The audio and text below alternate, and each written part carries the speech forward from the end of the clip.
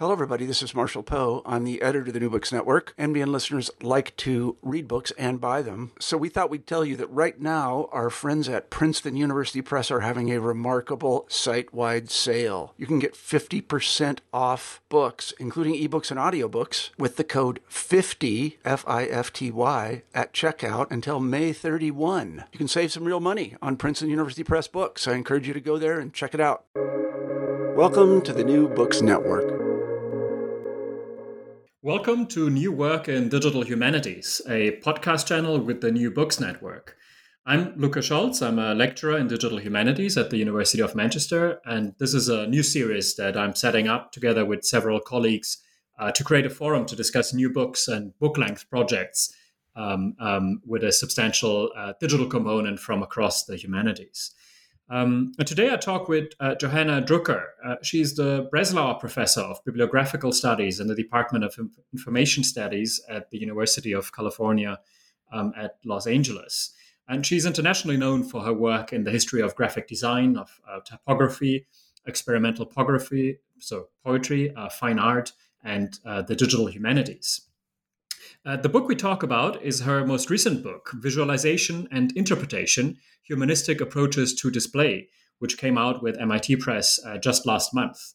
And it's an interrogation of visual epistemology in the digital humanities, a very diverse field with one of its perhaps most salient commonalities being its heavy reliance on visualization.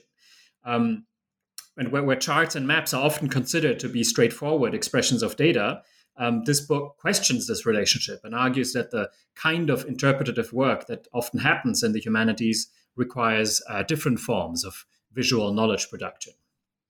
So welcome, Johanna. Thank you. Thank you for having me.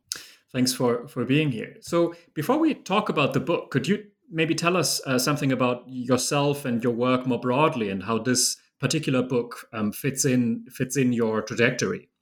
Sure. My work began as creative writing. I always wanted to be a writer. And when I was in undergraduate school and art school and teaching myself to draw and learning to draw, I also had the opportunity to study typography, letterpress printing, and other forms of printmaking. And the encounter with the graphical impact of letterpress, of alphabetic forms cast in metal and held in your hand, really brought home to me the relationship between visuality and semantic value in language. And that became a central tenet of the work that I was doing as a writer and a poet. And I printed letterpress books for 40 years. But I also went on doing drawing work and became increasingly interested in the way in which drawing as a way of seeing and knowing could provide insights into processes, procedures, as well as to be put at the service of abstract and formal languages that were notational and analytic. All of that came to my work in digital humanities when I arrived at the University of Virginia in 1999, having taught art history for about 14, 15 years and studio art before that. And what struck me in the digital humanities community, which was thriving and very vibrant at Virginia, really a kind of cutting edge community, was the lack of engagement with visuality and graphicality. People were doing projects of long standing with considerable intellectual labor and investment, but without even considering what an interface would be into that work, for instance. And at the moment that they would sit down to start thinking about an interface, they thought of it more as a kind of accessory or add-on rather than as a work of conceptual engineering that was about knowledge design and the, instantiation of thought forms and arguments and rhetoric within graphical form. So it was in that context that my background in visual epistemology, which is really the strain that unites all of my scholarly work, as well as a lot of my creative work, began to be put into dialogue with digital projects. And it was an opportunity to innovate and imagine possibilities that are still showing up in this current book publication. Right. So I think in the introduction you mentioned that you are hopeful for this book to be an intervention at a specific moment for the digital humanities. So could you say something about what specifically is? Could you maybe elaborate a little bit on that? Sure. Digital humanities has matured tremendously, and I think one of the consequences of this, which has benefits and liabilities, is that the kinds of tools that are available for analysis, processing, and display across multiple disciplines and forms of and sort of forms of data, whether it's in history, sociology, history of science, the arts, literature, and so forth. These tools and platforms have become somewhat standard, and that means that one doesn't need a lot of specialized knowledge to make use of them. Wonderful tools. I think about something like Voyant that was developed by the late Stephen Sinclair and continuing work with Jeffrey Rockwell. And it's this amazing platform. You can take your literary works and your data and begin to generate graphical displays for analysis and engage with the problems of topic modeling and of word frequency and so forth. But what's lost in the process is the ability to conceptualize from the outset how visualization might work as a representational or analytic or productive tool or platform. And so we have these black box standard, again, tools and platforms, but less and less do we conceptualize the tools. I mean, there are people who do that, the people who make innovations in all of these different domains. But for the most part, the suite of visualization types is pretty well fixed. And I mean, we could go through a list of them, but you would know them. It's pretty well fixed, and the sense that display follows data rather than being a site for creative, imaginative intervention has also become part of the standard formulaic, procedures within digital humanities. So my hope is that we could begin to, open up the possibilities for visualization to be a site of knowledge production, not merely an instrument, a kind of mechanism for display of already modeled or created data. Right. Yeah. Okay. So let's talk about the book then. What would you say are the key contributions of your book? Sure. Well, there's a number of different ideas in the book that I've been working with again for about 20 years. Some of the ideas here have their kind of kernel origin in the first projects that I did at Virginia, in particular, the project called Temporal Modeling. And that project, like much of the kind of conceptual framework of this book, had to do with thinking about what's the relationship between interpretation and visuality. How can we enable that relationship to really be dynamic, and how can we understand it critically as an intervention in knowledge, not just again an intervention in display. So you can imagine all kinds of really interesting displays, but the point is that unless they are actually thought through in terms of key concepts that come out of the humanities, they will continue to simply be these, again, mechanistic instruments. So when I say key concepts in the humanities that intersect with visualization, I mean a number of things. First of all, I'm really interested in what is graphical knowledge? I mean, what is visual epistemology? How is visuality a primary mode of knowledge production? How do we understand it? And, the very simple demonstrations of this when you're, teaching in the classroom are something like, put 2 words on the board, right? Write 2 words on the board and then move one closer to the other. That act of creating proximity produces tension. It produces a dynamic. So, what does proximity mean? How do we read something like proximity, hierarchy, sequencing, ordering, scale? All of those features are graphical, and they carry semantic value in themselves as a graphical code. So that's one of the fundamental principles that have been, it's not my principle. I mean, it's certainly present within, formal analyses of visual work in art history and in Gestalt psychology and in visual semiotics. But in spite of there being a considerable literature and knowledge base in this field, this kind of approach to visual knowledge has not integrated successfully into the humanities disciplines. So that's one core concept.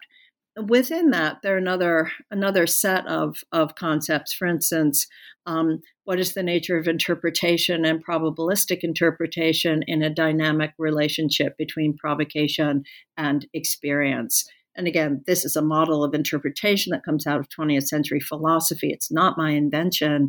But again, it pushes back against a kind of literalness that tends to come into digital processing activity, in which the notion that somehow and a visualization simply is a statement, right? But it's not a statement, it's an argument. And what's the difference between a declarative statement and a probabilistic argument? How does interpretation work in relationship to human users, viewers, and readers? So there's, again, a model of interpretation here. So graphicality and interpretation are two of the key concepts. In addition, I'm interested in what I call non-representational approaches to visualization.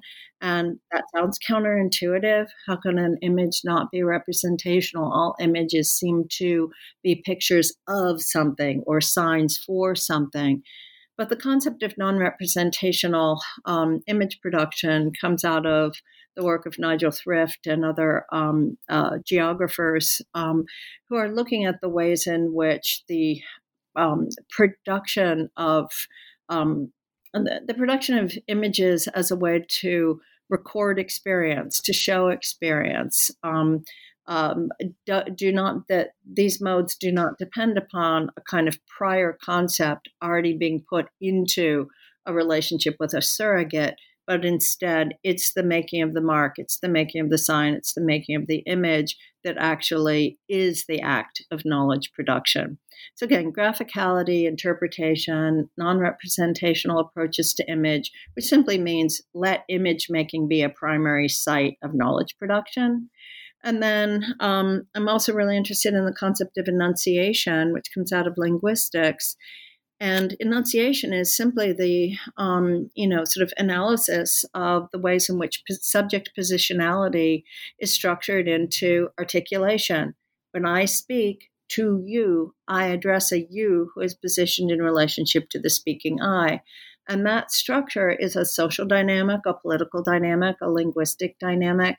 And my argument is it's also present in graphicality, that the front-facing appearance of images on a screen, the classic interface with its, sort of alignment with that frontal plane, performs an enunciative act, and that there's a kind of politics to looking at the ways in which power structures are hidden, concealed, and also instrumentalized in those environments.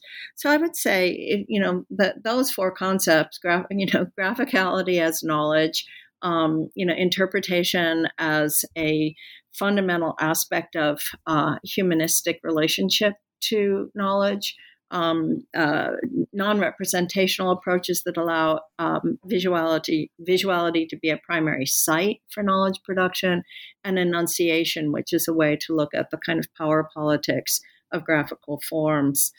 Those would probably be the four crucial concepts in the work. That's probably right. Yeah. Yeah. Yeah. No. That was So one thing that struck me when reading the book is that it is a book about visualization and visual forms of knowledge, but throughout the main chapters of the book, there is actually there is no visualizations, and then you have this appendix for the book where you have where you show different design concepts and kind of exemplify some of the points that you make.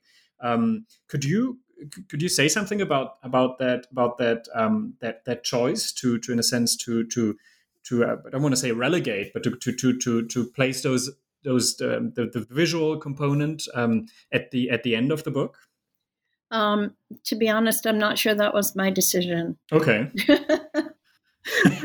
So I think there's this kind of sense that was the gallery, that was the appendix. I'm not sure it's, I think, if I were to take responsibility for that and say, that there was a reason for sort of making that separation, it would be hard for me to find a strong argument for it. I mean, I wouldn't myself teach that way, because again, I'm interested in the ways in which direct engagement with visuality produces insight. Yeah. I mean, and what could you say something about where those? I mean, I think you say that in the book as well, that some of these drafts and some of these images come out of various projects that you have been part of over the year, and one that seems to come up quite a lot is I think it was called 3DH. Could you say something about that? Oh, sure. 3DH was lots of fun. 3DH is a project that was sponsored by and initiated by Jan Christoph Meister at the University of Hamburg. And he had, received funds to try to look at the future of visualization in the humanities.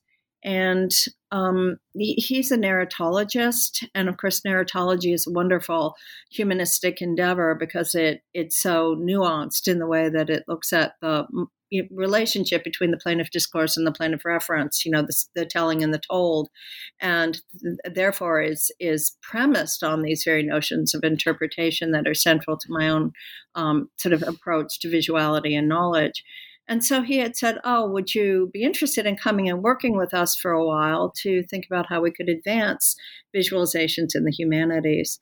And so I went and worked with him and his team, and wonderful people there, Marco Petrus and Rabea Clayman and Evelyn Geis and Jeffrey Rockwell joined us, and we had other incredible visitors, Florian Windhagen and Laura Mandel. But, our project really was to try to conceptualize visualizations that would work with a markup scheme that he and his team had developed called CATMA, which is a quite elaborate but graphically enabled way to do text analysis for narrative purposes. So we worked together for about 3 months in the spring of 2016. And though the project, sort of got only to a certain point, as projects sometimes will, it was an opportunity really for me to develop a suite of graphical concepts that I could at least, put into sketches and drawings. And those graphical concepts drew on modes of visual production that are not part of the digital humanities at this point, but come out of the conventions of architectural drawing, mathematical drawing, perspectival drawing. In other words, my argument was, why don't we expand our vocabulary of visualization types beyond the charts, graphs, pie charts, network diagrams, and, whisker bar, diagrams and such that really were developed for the natural sciences and social sciences. Why not draw on the traditions of the arts to see what we could do, not just to make more interesting images, but to expand concepts. So very simply, for instance, what does it mean to put a point of view system into a visualization? We're completely used to it. And from the history of art, to see the situated point of view of someone from whose point of view the image is produced, and yet we never do this in visualizations. And again, going back to what we did in Virginia, starting with temporal modeling, and then with a project we did called Ivanhoe. We being the speculative computing lab that I founded with my colleague Jerome McGann. We introduced a point of view system into the interface with the idea that the game of Ivanhoe, which was a game of interpretation and literary play, should always only be seen from the point of view of someone. It should always be owned. It should always be claimed. No omniscient point of view. So, a concept that is instantiated in a set of graphical conventions isn't just a kind of augmentation of pictures or an addition of pictorial kind of devices. It's a conceptual intervention in the understanding of how visualizations produce knowledge. And that was a lot of what, became distilled in the course of doing the 3DH project. Right. So, and you said the project it only lasted so long and didn't continue then. But do you envisage to continue some of the work developed there in terms of, I don't know, even developing maybe a tool or a platform that incorporates some of those? I'm sorry. Yeah. Yes. In fact, I've had a project here. I mean, I get distracted because I have some other things to do from time to time. I think it's busy. But I've been working here with a couple of doctoral students on a project that's called Heterochronologies. And it's, making use of some of these tools and also pushing the temporal modeling project forward again. I mean, these are projects I've worked on off and on for years. And would really like to see turned into a platform. So Heterochronologies, for instance, is a project that tries to think about how making the specificity of difference across ontologies visible could be put at the service of humanistic work. So, timelines, chronologies, Comptist schemes, and so forth that come out of the history of human culture and across cultures don't match, right? They're different in length, structure, units, metrics, calendar schemes, and so forth. And rather than thinking about reconciling these to a single overarching unified system, a kind of Uber crosswalk kind of phenomenon, the notion would be to create an environment where comparative and comparison and correlation would expose the specifics of the relationships among these schema. And so we developed a thing we call Time Capsule that is a space for doing that kind of comparative work. Now, we haven't built a back end. We've been working a lot on conceptualizing the way this works for users and viewers. And said my two, collaborators here, Peter Pollack and Pietro Santachiara, have been engaged in helping to, do the research and conceptualization and visualizations and put this forward. And so there's lots of work to be done and, possibilities. And I would love to see some of the kind of more imaginative features from the 3DH project be able to be implemented. So there's no reason that they couldn't be. I just haven't devoted my time to it. In the last couple of years, I was, as I said, busy with various projects. Yeah, interesting. I mean, so another thing that I'm interested in, and I guess it would be too early to ask about reception of this book because it just came out last month. But you mentioned that a lot of these ideas you are not some things that you have been working on for years. So I would be curious if you could say something about your your interactions with the data visualization community, and then maybe also with more critical communities. Like I think you mentioned critical geographers, right, or critical data studies. Yeah, I have to say that one of the things that's interesting within the humanities, I'll start there before I move to the visualization folks and other critical, communities of critical practice.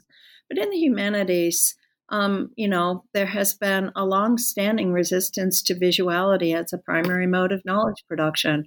I mean, we have the art historians and we have the architectural, folks who understand visuality and its role. But to a great extent, people in a text-based community, and this was certainly true for me in my life among the poets in the 1970s and 80s when I was first doing, graphically scoring poetic works, and then was true in, literary studies, is that there's just a kind of, distrust of the visual, as if it trivializes the authority of the word.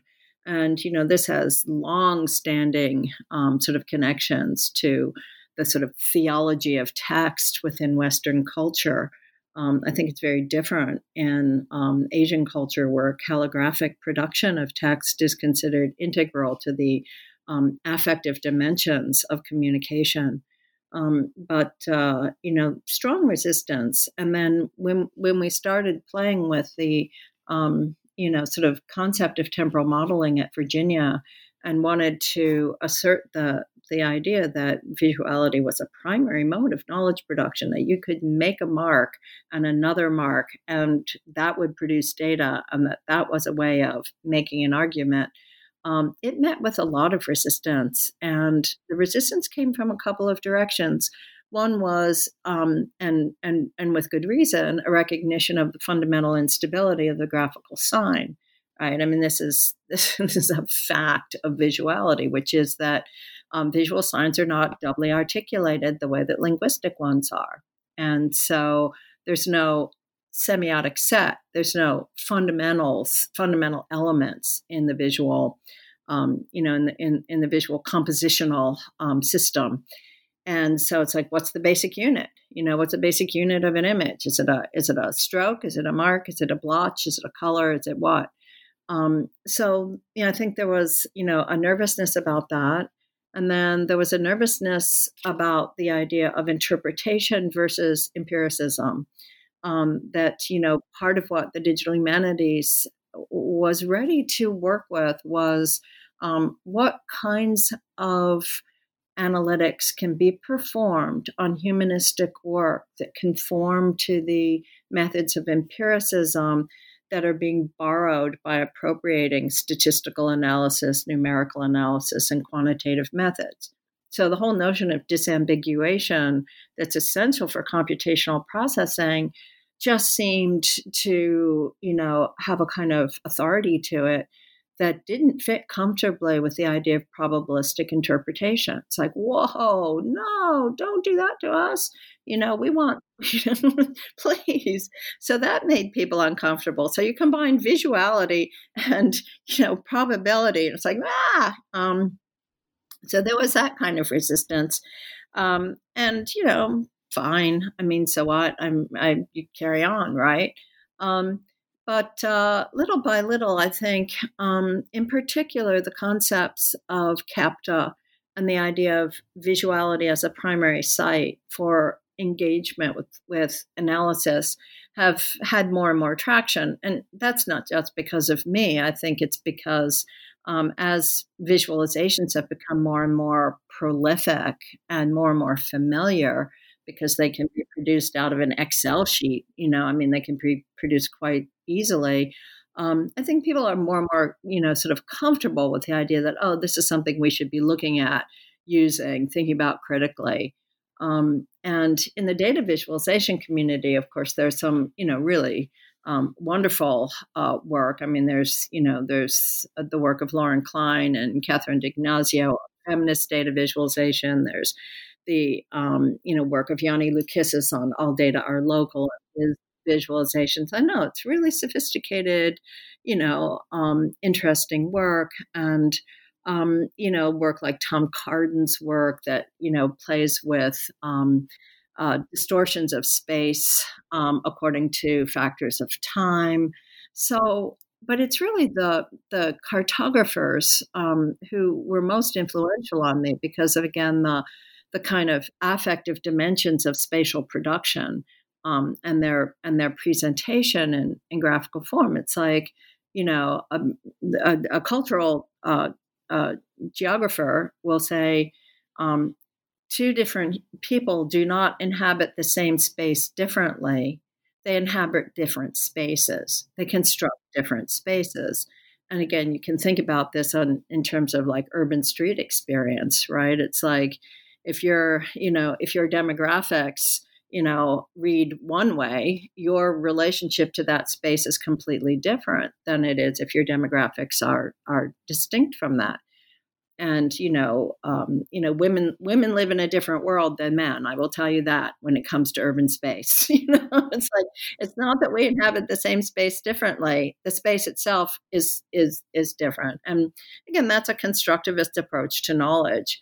There are very few data visualizations that embody constructivist principles. And this, again, is one of my, sort of like, someday I will manage to do this with the right team of folks, and to show how that is the case. And so the data visualization people, the strict data visualization people now, not the kind of,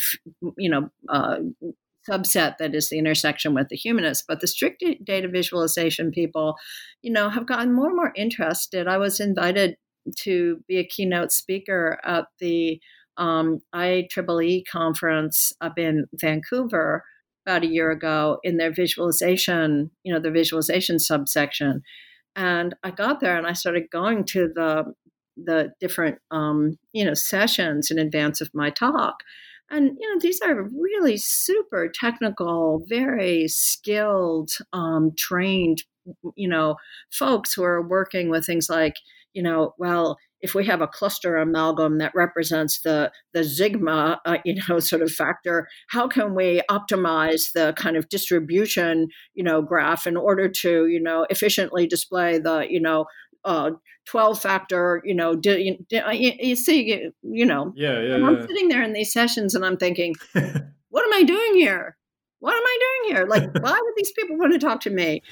And yet I have to say, when I gave my talk, which was about humanistic, approaches to visualization, it was a room of over 1,000 people and they were enthused. I was like, that's incredible.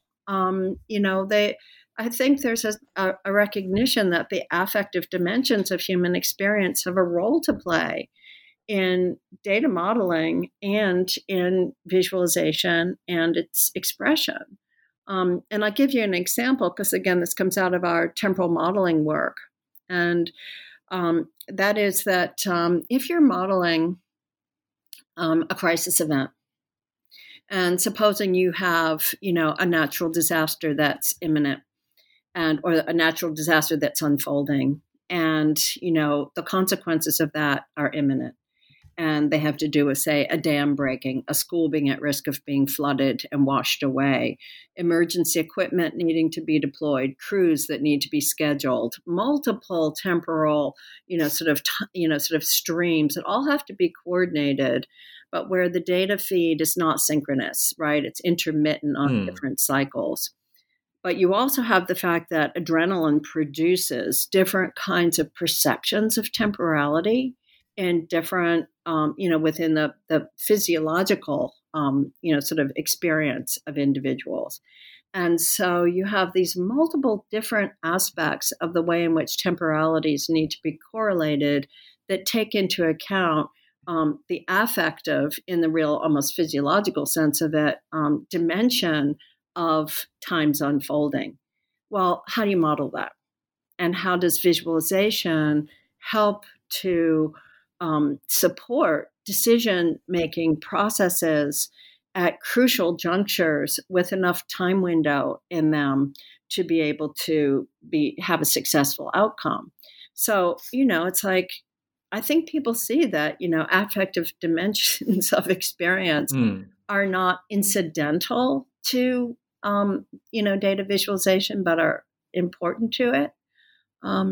But some of the data visualization people, and I won't name names, it doesn't matter, are quite resistant to these ideas and data visualization came out of a kind of optimization of consumer satisfaction mode. And, it's like, how do you help people get what they think they want, right? Whether they're filtering for an airline ticket, or they're looking at restaurant reviews, or they're trying to buy their favorite, chocolate online, whatever it is. And so that model of interface and of visualization is very consumer oriented. It's not interested in the production of subjectivity, nor should it be necessarily, right? It's got a different purpose to it. And then, I don't know, one of the wonderful domains of critical intervention, I think, has been, an understanding of hand-drawn data. The wonderful project by Stephanie Posavec and her partner in the project, whose name I forget, which is unfortunate.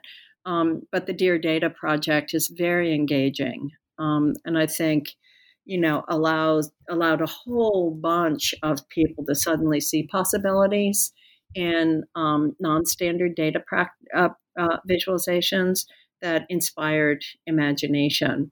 So that's a terrific project. I think the work that Laura Kurgan was doing on the $1 Million Blocks years ago, work that's come out of Marian Dork's lab in Potsdam and other places, they're really interesting, sort of projects or groups of people who are trying to think about the as yet unrealized potential of visualization to engage with broader vocabularies and therefore broader conceptual frameworks and inputs. Right. Yeah. No, that's fascinating, and it's interesting that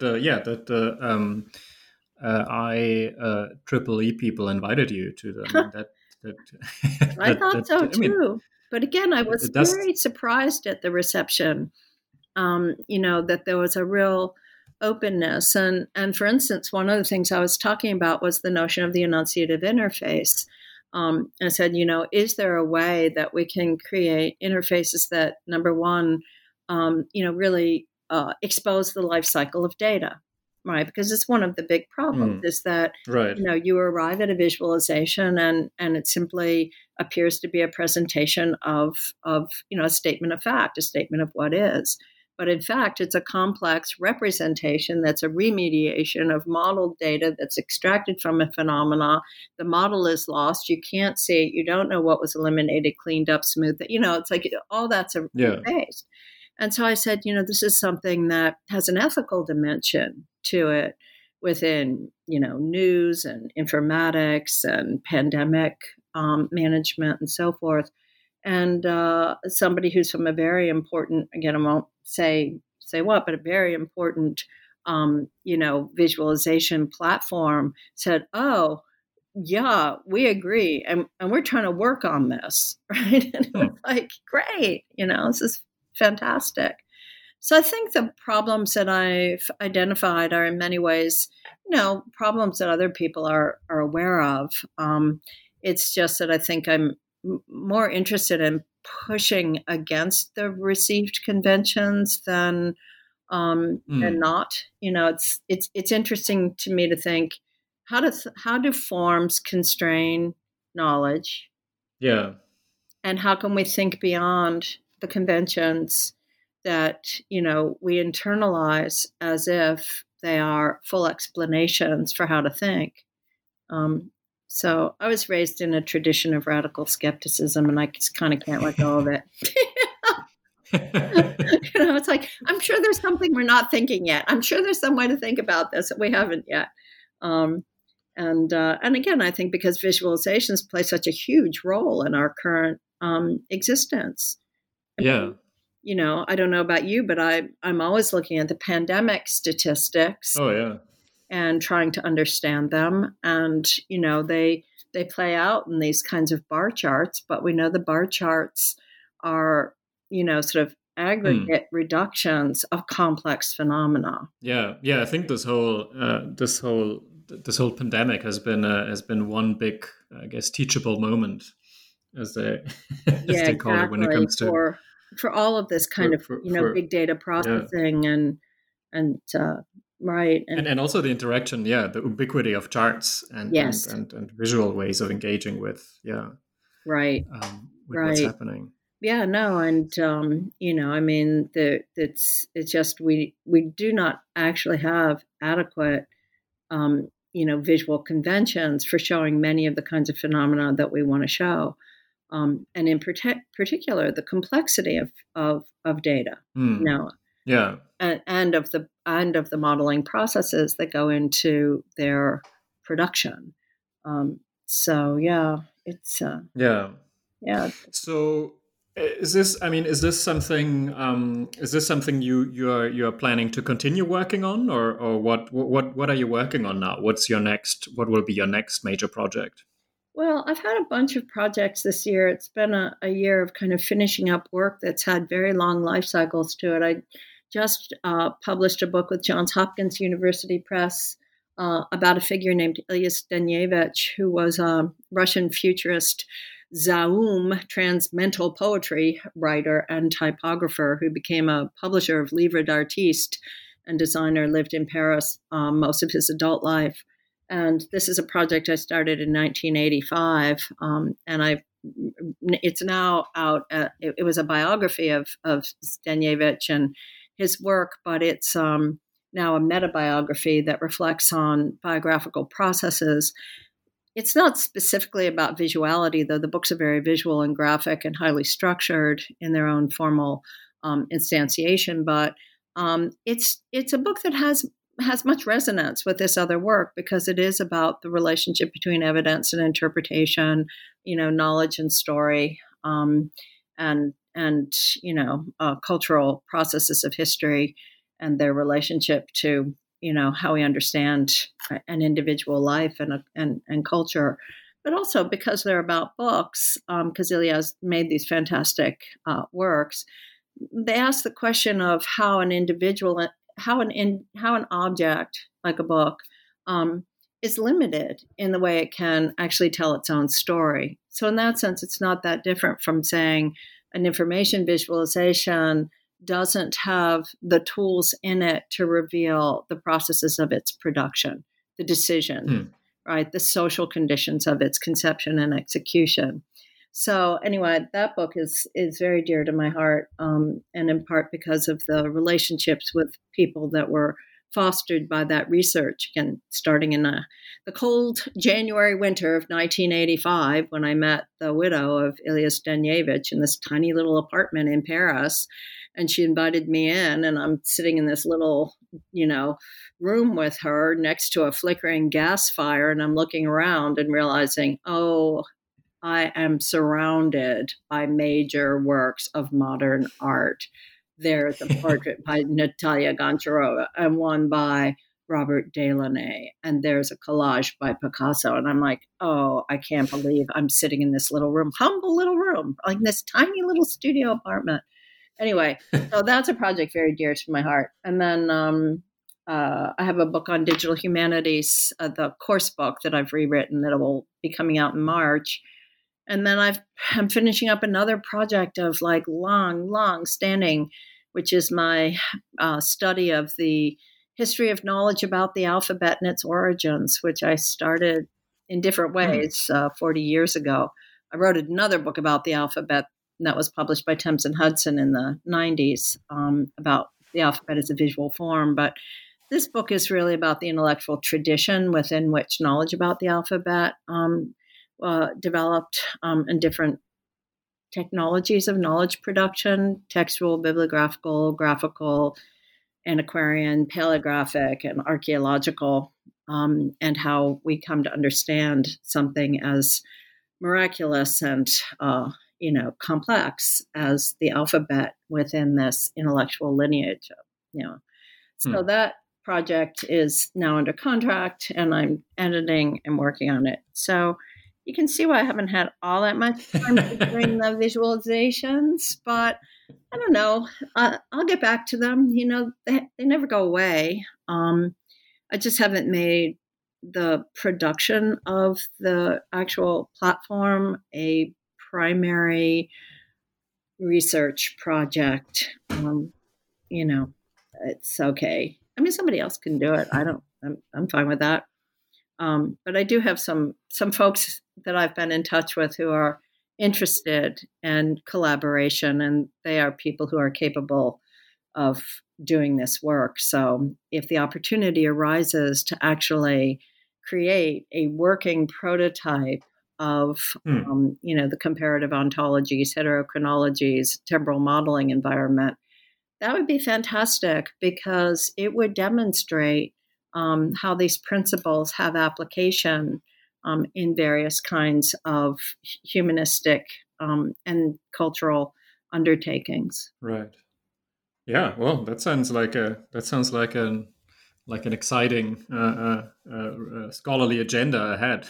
Yeah, no, it'd be fun. There's the great fun of working with people, and of, it's such a fascinating process to take, concepts and watch the ways in which consensus understanding develops through conversation and exchange. And, that's crucial to the development of anything that will actually be able to be used.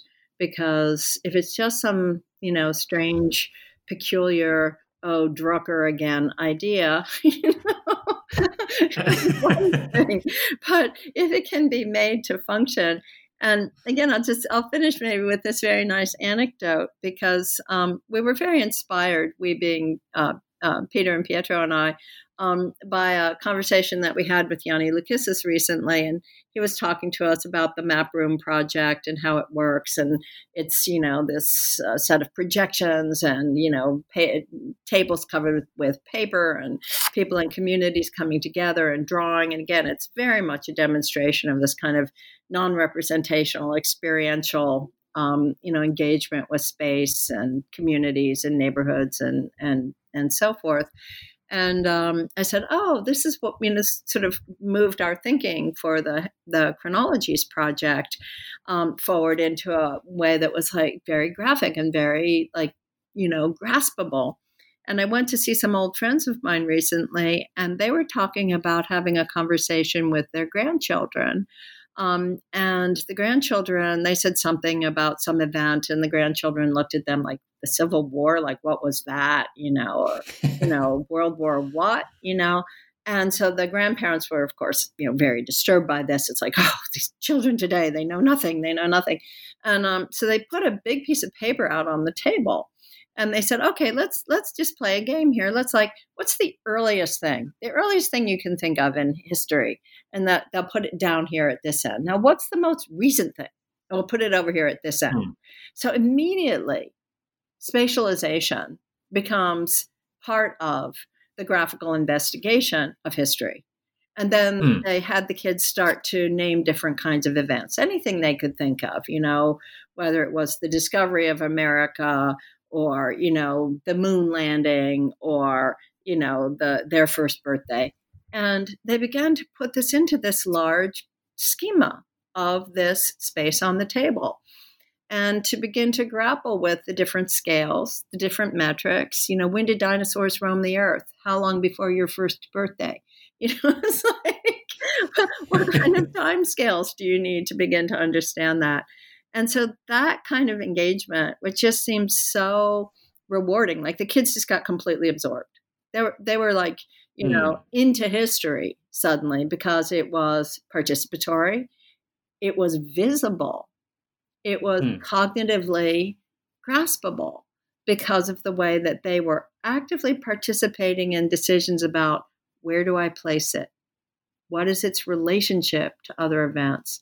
And what does that mean about the, timescales of history? So, so that kind of pushed us towards our time capsule concept, because, again, it's suddenly useful in all kinds of ways. Right. Well, that's a nice anecdote to end this with. Yeah. Yeah. So thank you so much for joining me for the interview. Well, thank you so much for having me.